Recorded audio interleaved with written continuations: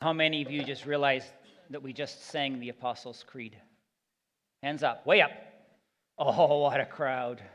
Well, if you didn't know it before, now you know it. And another contemporary expression of an ancient and wonderful statement of faith.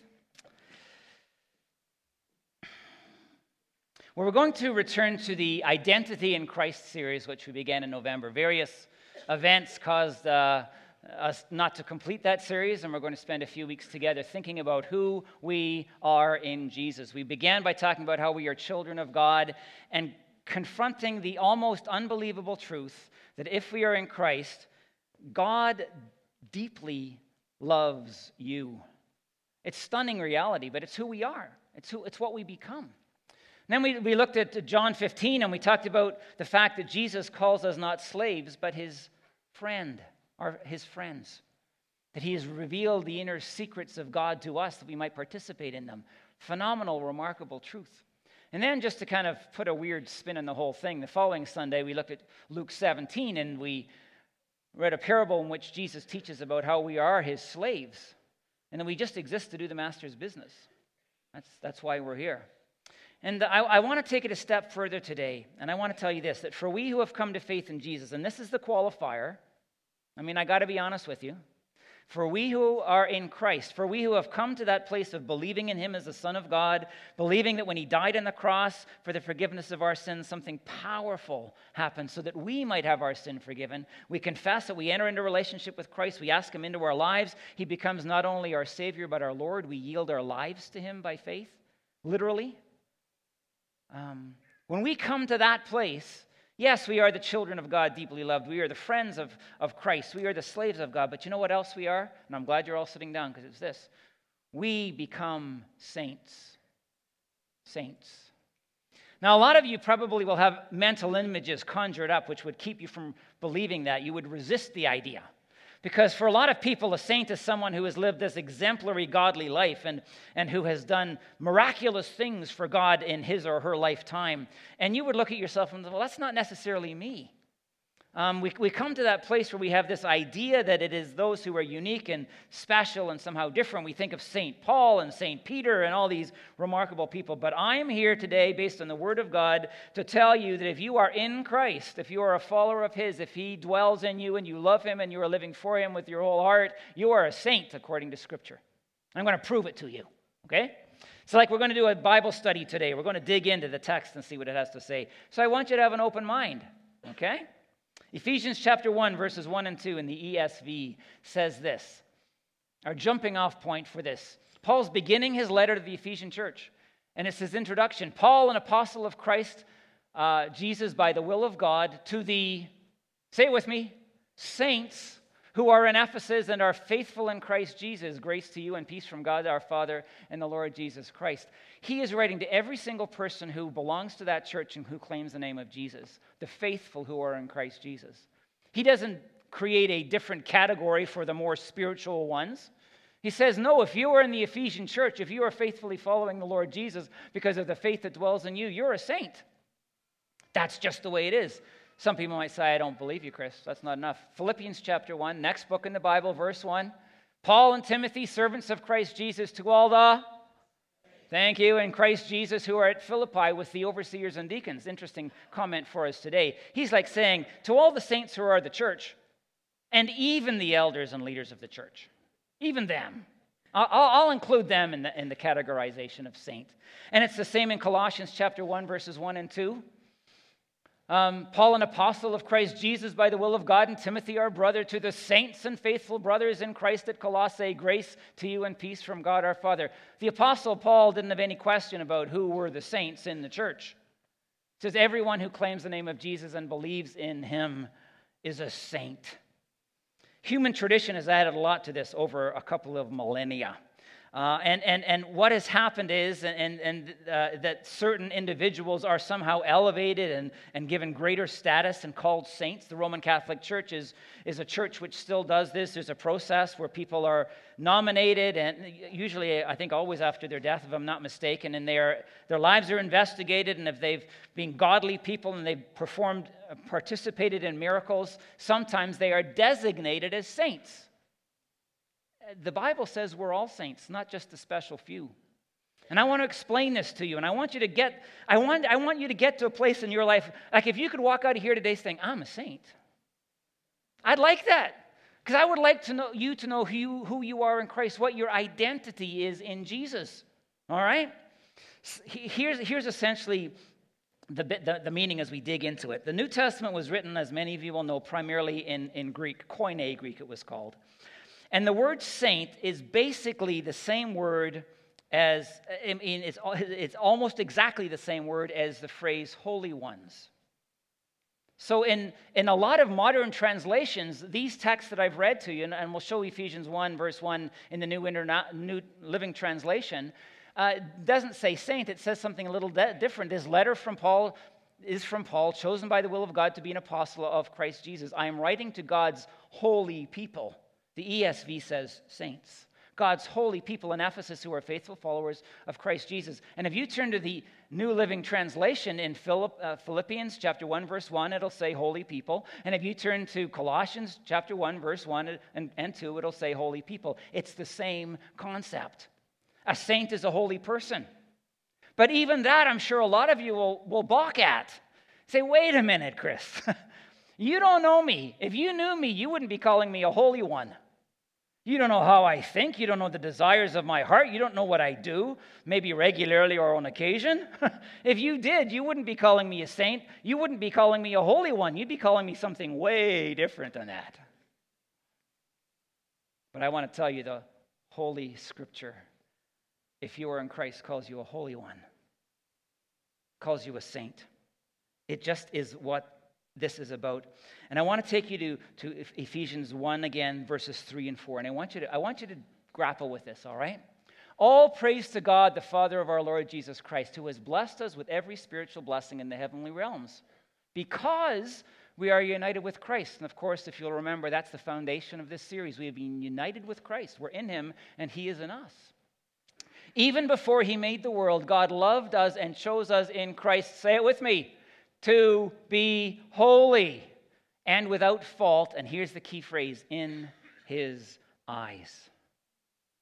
Before the world was created, God chose you to be holy and without fault in his eyes. So as God perceives you, as God looks at you, he sees holiness and faultlessness. Now I got to tell you, this is huge. This is huge for us to grapple with and understand.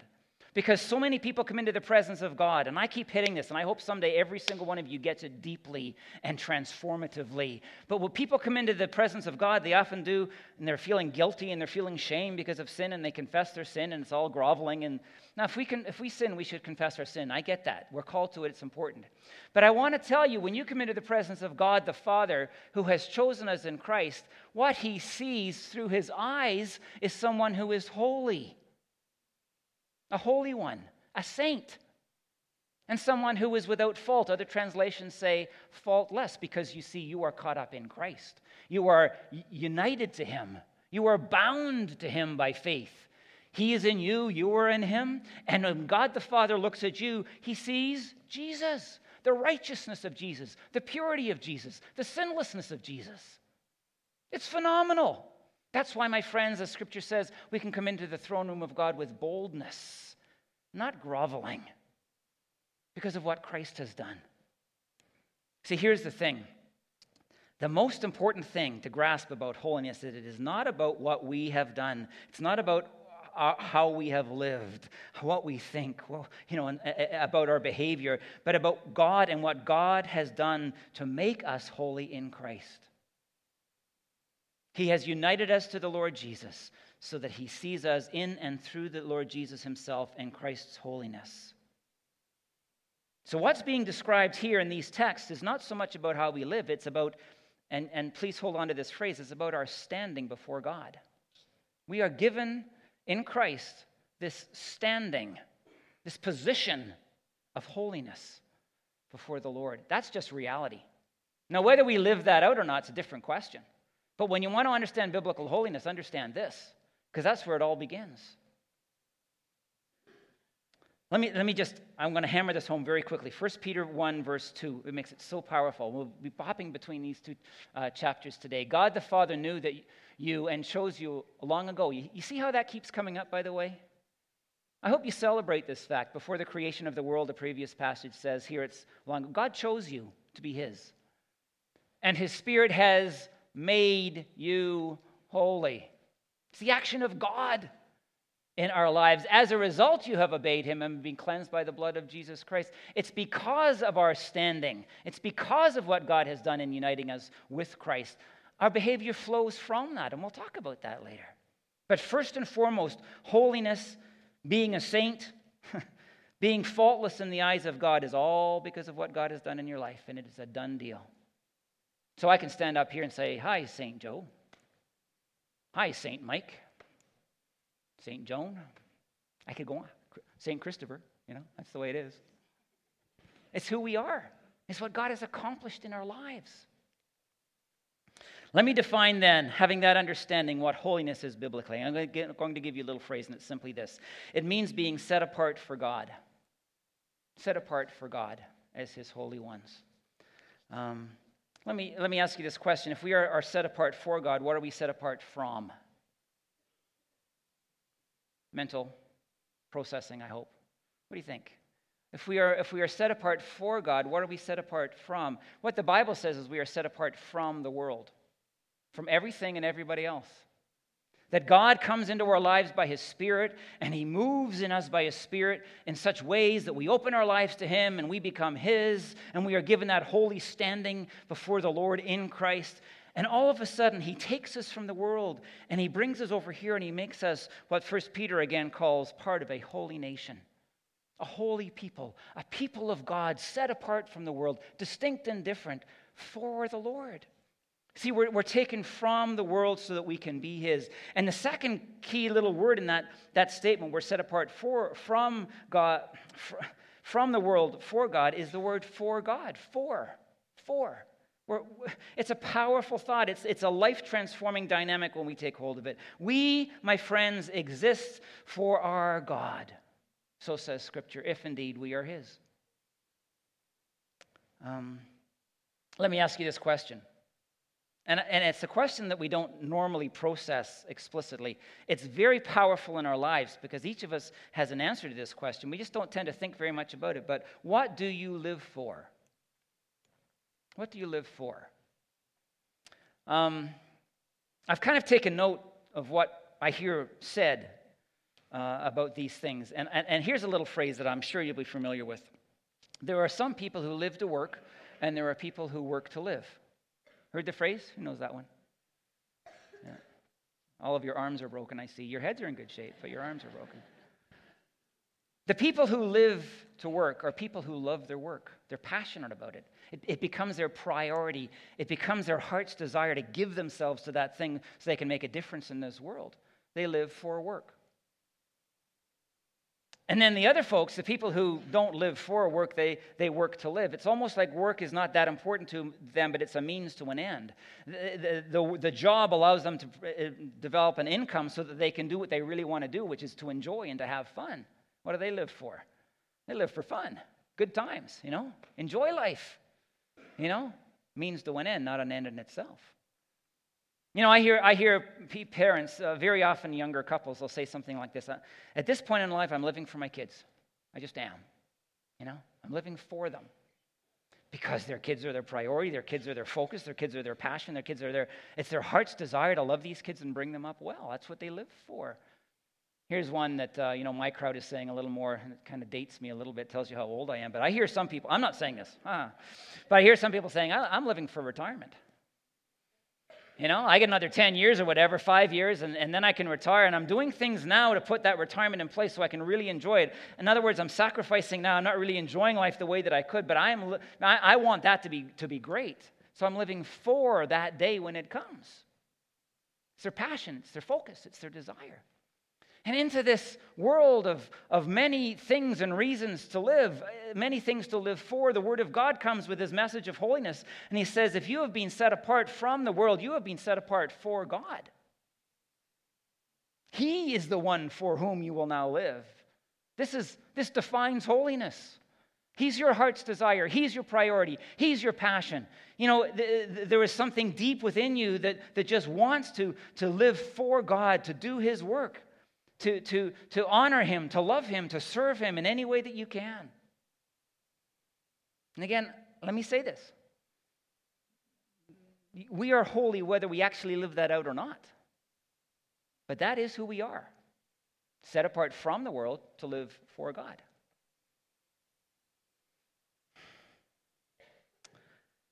What I want to say is, if you haven't grasped it yet, this teaching of Scripture about holiness has dramatic and radical implications for how we live. I'm going to get there. It's a big deal if we really take it seriously, because life is no longer about me or what I have previously lived for. It's about God, honoring Him, pleasing Him, serving Him, loving Him, doing His will. It's our passion, it's our focus, it's our priority, it's our desire. Because we have come into a relationship with this one named Jesus, who has given His all for us and who has loved us and who has died for us, that we might know this experience of life in God that is incredible and phenomenal and remarkably good. Some people will say in response to this, Chris, and I've heard this lots of times, but it's so hard to know what God really wants. It's so hard to know what the will of God is. I preached this at 9 o'clock, and then I talked to somebody in the foyer. You know what they said? Chris, it's hard to know the will of God. And here's what I said in the first service, and then I get it to him. When I hear that kind of thing, and it's not uncommon, I'm usually pretty loving and gracious and pastoral in how I respond and help people kind of move along little bit by little bit. But you know what's really going on inside me? I'll be really honest with you. There's this voice saying, that's absolute nonsense. It's not true. It's not hard to know the will of God, because 90 to 95% of the will of God is written in the book. You want to know the will of God, you just pick up the book, you open it up, you read it, and He'll tell you what He wants you to do. Like look at Romans. Romans chapter 12 is a fantastic verse. Let's pop it up. Romans chapter 12, verses 1 and 2. And so, dear brothers and sisters, I plead with you to give your bodies to God. This is the all-in for God and His purposes, because of all He has done for you. Let them be our bodies, and in the Greek mind, by the way, it's not just our physical bodies, it's our whole being. There's a different thought there in the Greek mind compared to our Western thinking. So your whole being is, let them be a living and holy sacrifice, set apart for God, the kind He will find acceptable. This is truly the way to worship Him. Verse 2. Don't copy the behavior and customs of this world, but let God transform you into a new person by changing the way that you think. And that happens through reading and understanding the mind of God in Scripture. Then you will learn to know God's will for you, which is good, pleasing, and perfect. As our minds are transformed by the power and truth of Scripture and the Holy Spirit working in us as we live in this book, we will then know the will of God. So says the text. It's not that hard. Look at the rest of this chapter. It goes on to say, basically, have a very realistic assessment of yourself and your giftedness, and then do what God has gifted you to do, the spiritual gifts of the Bible. And it says if you've been gifted to teach, teach. If you've been gifted to lead, then lead. If you've been gifted to serve, serve. If you've been gifted to give, then give, and on it goes. That's not hard.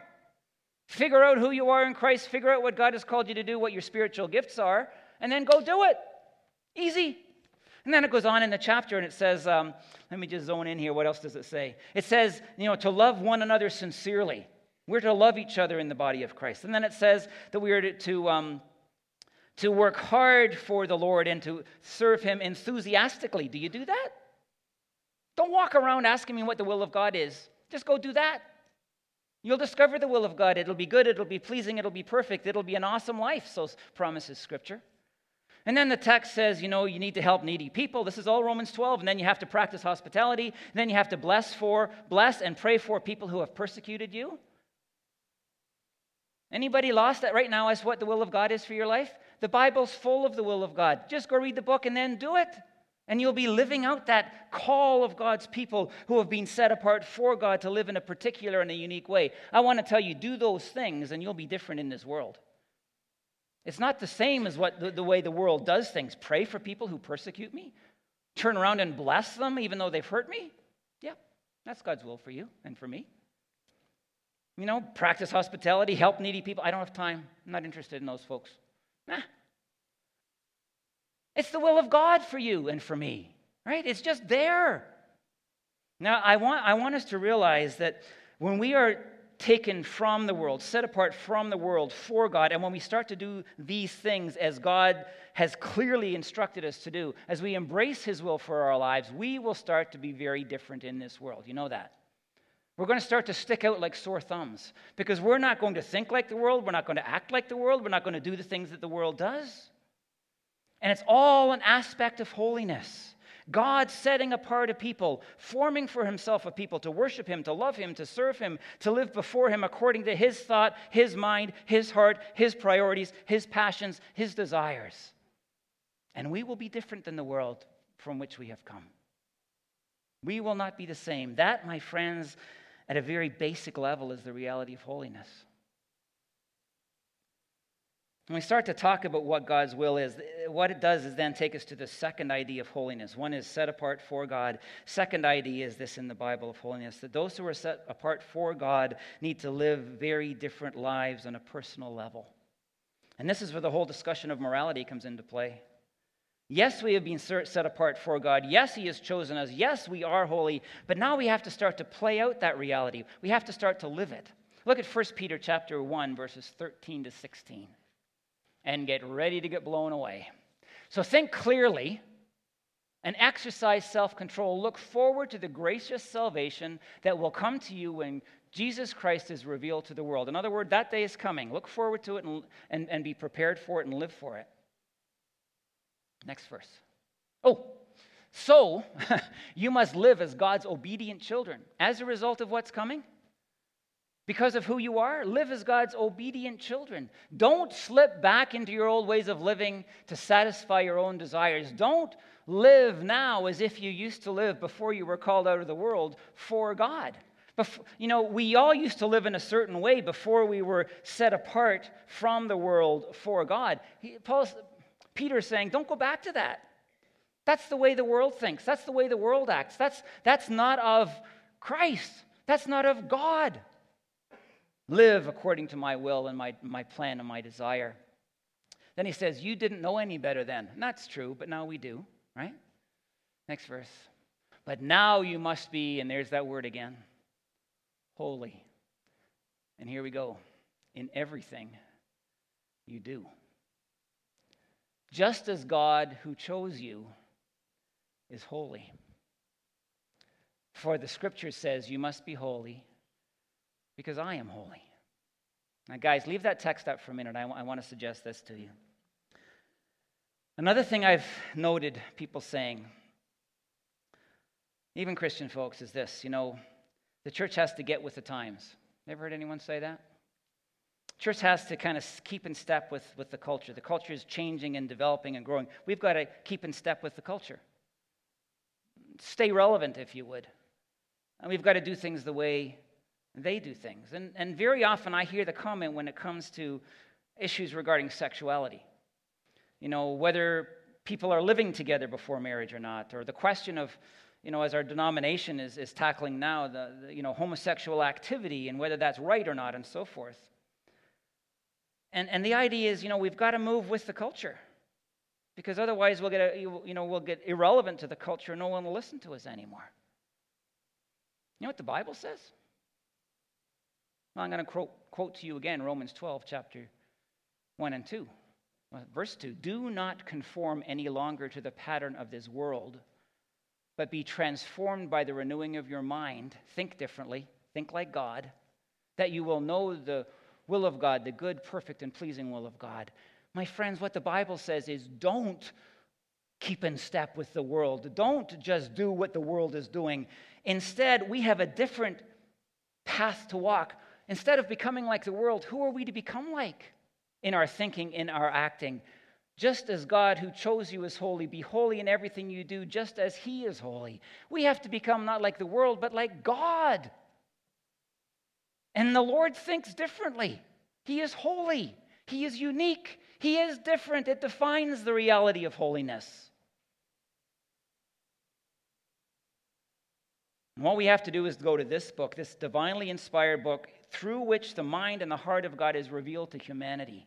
And we have to figure out what he thinks and allow it to transform our minds so that we no longer conform to the pattern of the world, but we are transformed into being holy people who live according to our status in Jesus, as those who are set apart for God. So what does that mean? This is big time. This is significant stuff. What it means is that we have to look at our lives and say, Lord, how can I be holy in the various areas of my life, in every area of my life? How about this one? We have to be holy in terms of how we use our money. And I'm not just talking about whether we'll tithe it or not, giving 10% to God, which is what we believe and preach here and speak to. I'm talking about 100% of your money and my money, because it's not our money, it's God's money. Everything. We have to use it in a holy way, set apart from the world for God. So you going to maybe buy a new home, you go to the Lord and say, Lord, is this your will for me? And you spend time in his presence, and God's Holy Spirit speaks, and he defines what the Lord wants for you to do, and you do it if indeed he calls you to do it. Set apart for him, you buy the house he wants you to buy, not the house you want to buy. And you can apply that to many purchases, by the way, even smaller ones. What about this one? Our use of time. Every single person in this room today determines their own schedule. We all have 24 hours a day, and we all use those hours based on what we are living for, if you would. And we all get to choose whether we will be holy in the allocation of our time to accomplish the things that God wants or not. I want to tell you, my friends, we have to be holy in how we use our time, because we are set apart from the world for God to serve him and to love him and to accomplish his purposes in this world. We're called to be holy in that way. What about this? Can we be holy in our language, in our speech? There's the way the world speaks, and there's the way that those who follow Jesus are to speak. It's distinct, it's different, it's rooted in Scripture. There's a holiness to it where we, as the Bible says, reject profanity and, what's the term? Coarse language. How about the way we dress? You know, sometimes, I don't watch these, fashion shows on TV where you have the very thin women walking down the aisle, and so. But I look at those sometimes when I'm flipping by, and what's the word? Haute couture? And I look at what these people are wearing and I think, what went on in the mind of the person who designed that dress? Like, I can't, for the life of me, figure out why someone would design it, never mind why someone would wear it. But that's a personal taste thing, I suppose. But you know what the Bible says? That we need to be holy in how we dress. We're no longer part of the world. We've been called from it to live for God. And the Bible says, be modest in how you dress. And I think maybe, can I say it this way? It's probably, there's lots we could talk about, but the world says, get everybody to look at you and your various body parts. I won't go farther than that. And celebrate you and how wonderful you are, and all glory goes to me. And we walk into the kingdom of God, into this standing of holiness before the Lord, and God says, no, all glory goes through you to me. So you be modest in how you dress. It's not all about you and attracting attention and glory and praise to yourself. Live in such a fashion, speak in such a fashion, use your resources and organize your time in such a fashion, and dress in such a fashion that glory comes to me. See how different this is? It's dramatic. How we run our businesses. Lots of business owners and people who are in leadership in business in this church community, which is fabulous. Such capable people who are here. Do you know we have to be holy in how we run our businesses? Do you know that? And I'm going to spend time on this at some point, I really think. I'm being nudged toward it, I think, by God, because it's so important that we learn how to live as godly, holy people out there. But what this comes to is that the only thing, we can't allow the only thing in business, the only priority in business to be making money. Business exists to make money. I don't have a problem making money. But that can't be the only thing for those who are in Christ. The dignity of people is an incredibly important thing in our practice of business, for example. We have got to go to God, and we've got to take the principles of Scripture, and we've got to apply them to our business lives, our engagement with the world, and let them transform our minds and the way we live while we're at work, even when we're running that business. And you know what? The glory will go to God. The glory will go to God. This last one, I need to bring it up. Sometimes I hesitate because it's so, I don't want to bring it up so much that people get turned off by it, but it regards sexuality. In Scripture, and I believe in our culture, sexuality is an alternate God. It becomes an idol in the lives of human beings very often, and that's why so often it's mentioned in the Bible. And we have to be holy when it comes to how we exercise our sexuality. 1 Thessalonians 4, 3-8 says this. God's will, there it is, holy ones, you who are saints. God's will is for you to be holy, so stay away from all sexual sin. It's a big deal to God. It's a big deal to Paul, who wrote Thessalonians. And by the way, it's not how we define sexual sin, it's how God defines sexual sin. Understand that, okay? And that's pretty clearly taught in Scripture. And the culture is powerful, and it's telling us a lot of things that Scripture says. The world is telling us a lot of things that Scripture says are not really true or are nonsense. And then there's the whole world of the kingdom of God and the will of God, where God says, live this way and you'll find life. But this is my will for you. It's good, it's perfect, it's pleasing. So, back to the text. Stay away from all sexual sin. Then each of you will control his own body and live in holiness and honor. Not in lustful passion like the pagans over here who do not know God and his ways. We don't function that way. Never harm or cheat a Christian brother in this matter by violating his wife, for the Lord avenges all such sins. Serious comment. As we have solemnly warned you before. God has called us to live holy lives, not impure ones. Therefore, anyone who refuses to live by these rules is not disobeying human teaching. This is serious stuff, but is rejecting God. Oh, well, Chris thinks, no sex before marriage. It says it in the Bible. Living together before marriage, not a good idea. That's part of this.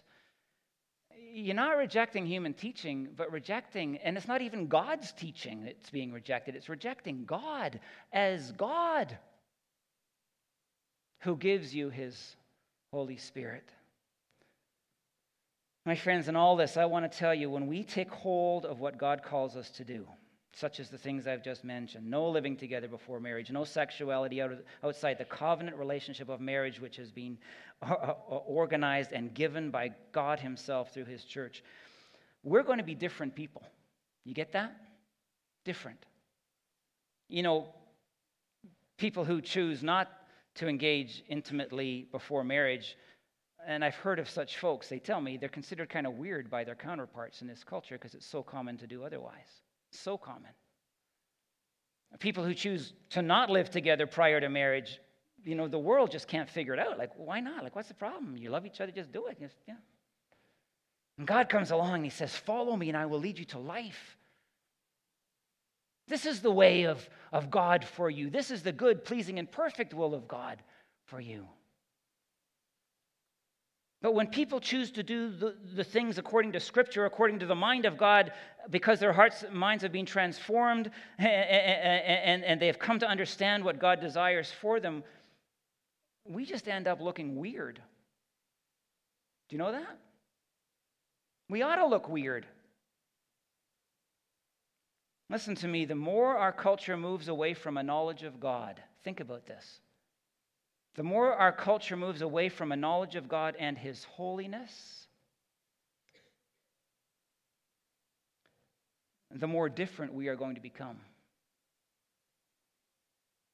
Considered weird by some, laughed at, mocked, even persecuted, probably. If it's not happening now in your life, it will, I would think, soon if you will be a faithful follower of Jesus. But at the same time, I want to tell you, the Bible says we can become a city on a hill. which at first people might look at and go, what are those people thinking? But as they experience the downfalls of human thinking, faulty thinking, broken hearts, broken relationships, and they look at the church of Christ who has embraced the way of Jesus, they will see something incredibly good happening in that city, on that hill, and those people will want to become part of something that God has ordained and God has created and God has called us to. For over here, you see, we're going to find that good, pleasing, and perfect will of God. And it will provide for us life and life eternal. I want to make this comment, and I want you to hear it. Our time is gone. A lot of people would hear a call to holiness and go, oh, cringe. Oh, no, I don't want to be holy. Because there's some kind of twisted belief that life over here is better. That this life is the life that produces fun and joy, and this is the best that life can offer. You know what the Bible says? That's not true. And I would encourage every single person here to reject that lie. What the Bible says is if we come to know the good, pleasing, and perfect will of God, when we start to live out our holiness based on the reality of our position before God and in Christ, there we will find life like never before. This is where life exists. This is where joy and peace and goodness reigns in people's lives. And I'm here today to call you saints who have been given a position of holiness in the sight of God, to tell you that's who you are, but I'm also here to call you biblically to a life of holiness. To live in reality, to express it in terms of that which God has already made you as saints in Christ. Here's how I want to end today. This might be a little different for some of you. I don't know you all, of course, but I'm going to take a minute of silence in this place. 1 minute. And I want you in that minute to, in prayer, just quietly say to the Lord, God, tell me one thing that I could change about my life right now that would allow me to take a step further into holy living before you. For some people, it might be, okay, there's some things I have to stop doing. I have to give up that behavior that's not of God. For other people, it might be, there's some things I need to start doing. Service, loving, use of money, and time, whatever. I've given you lots of examples today.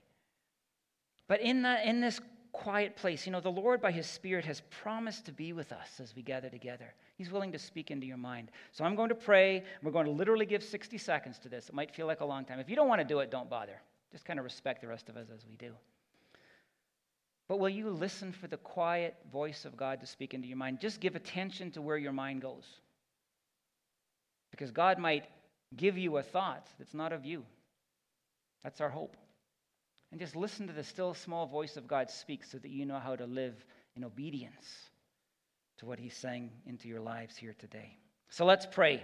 Let's give that moment of that minute of silence, of listening, prayer to God, and then we'll conclude with a song. Gracious God, boy, you've blessed us so dramatically. You've made us holy, those of us who are in Christ. Father, you call us to take steps to actualize the position that you have given to us, to make it real. And our God, we would pray in this moment of silence that now you would speak to each one of us. Come, Holy Spirit, and in the still small voice with which you speak, let us hear from God now, so that we know what we might do and must do in order to embrace holiness in a new way. Hear us now, Lord, as we pray, and let us hear from you.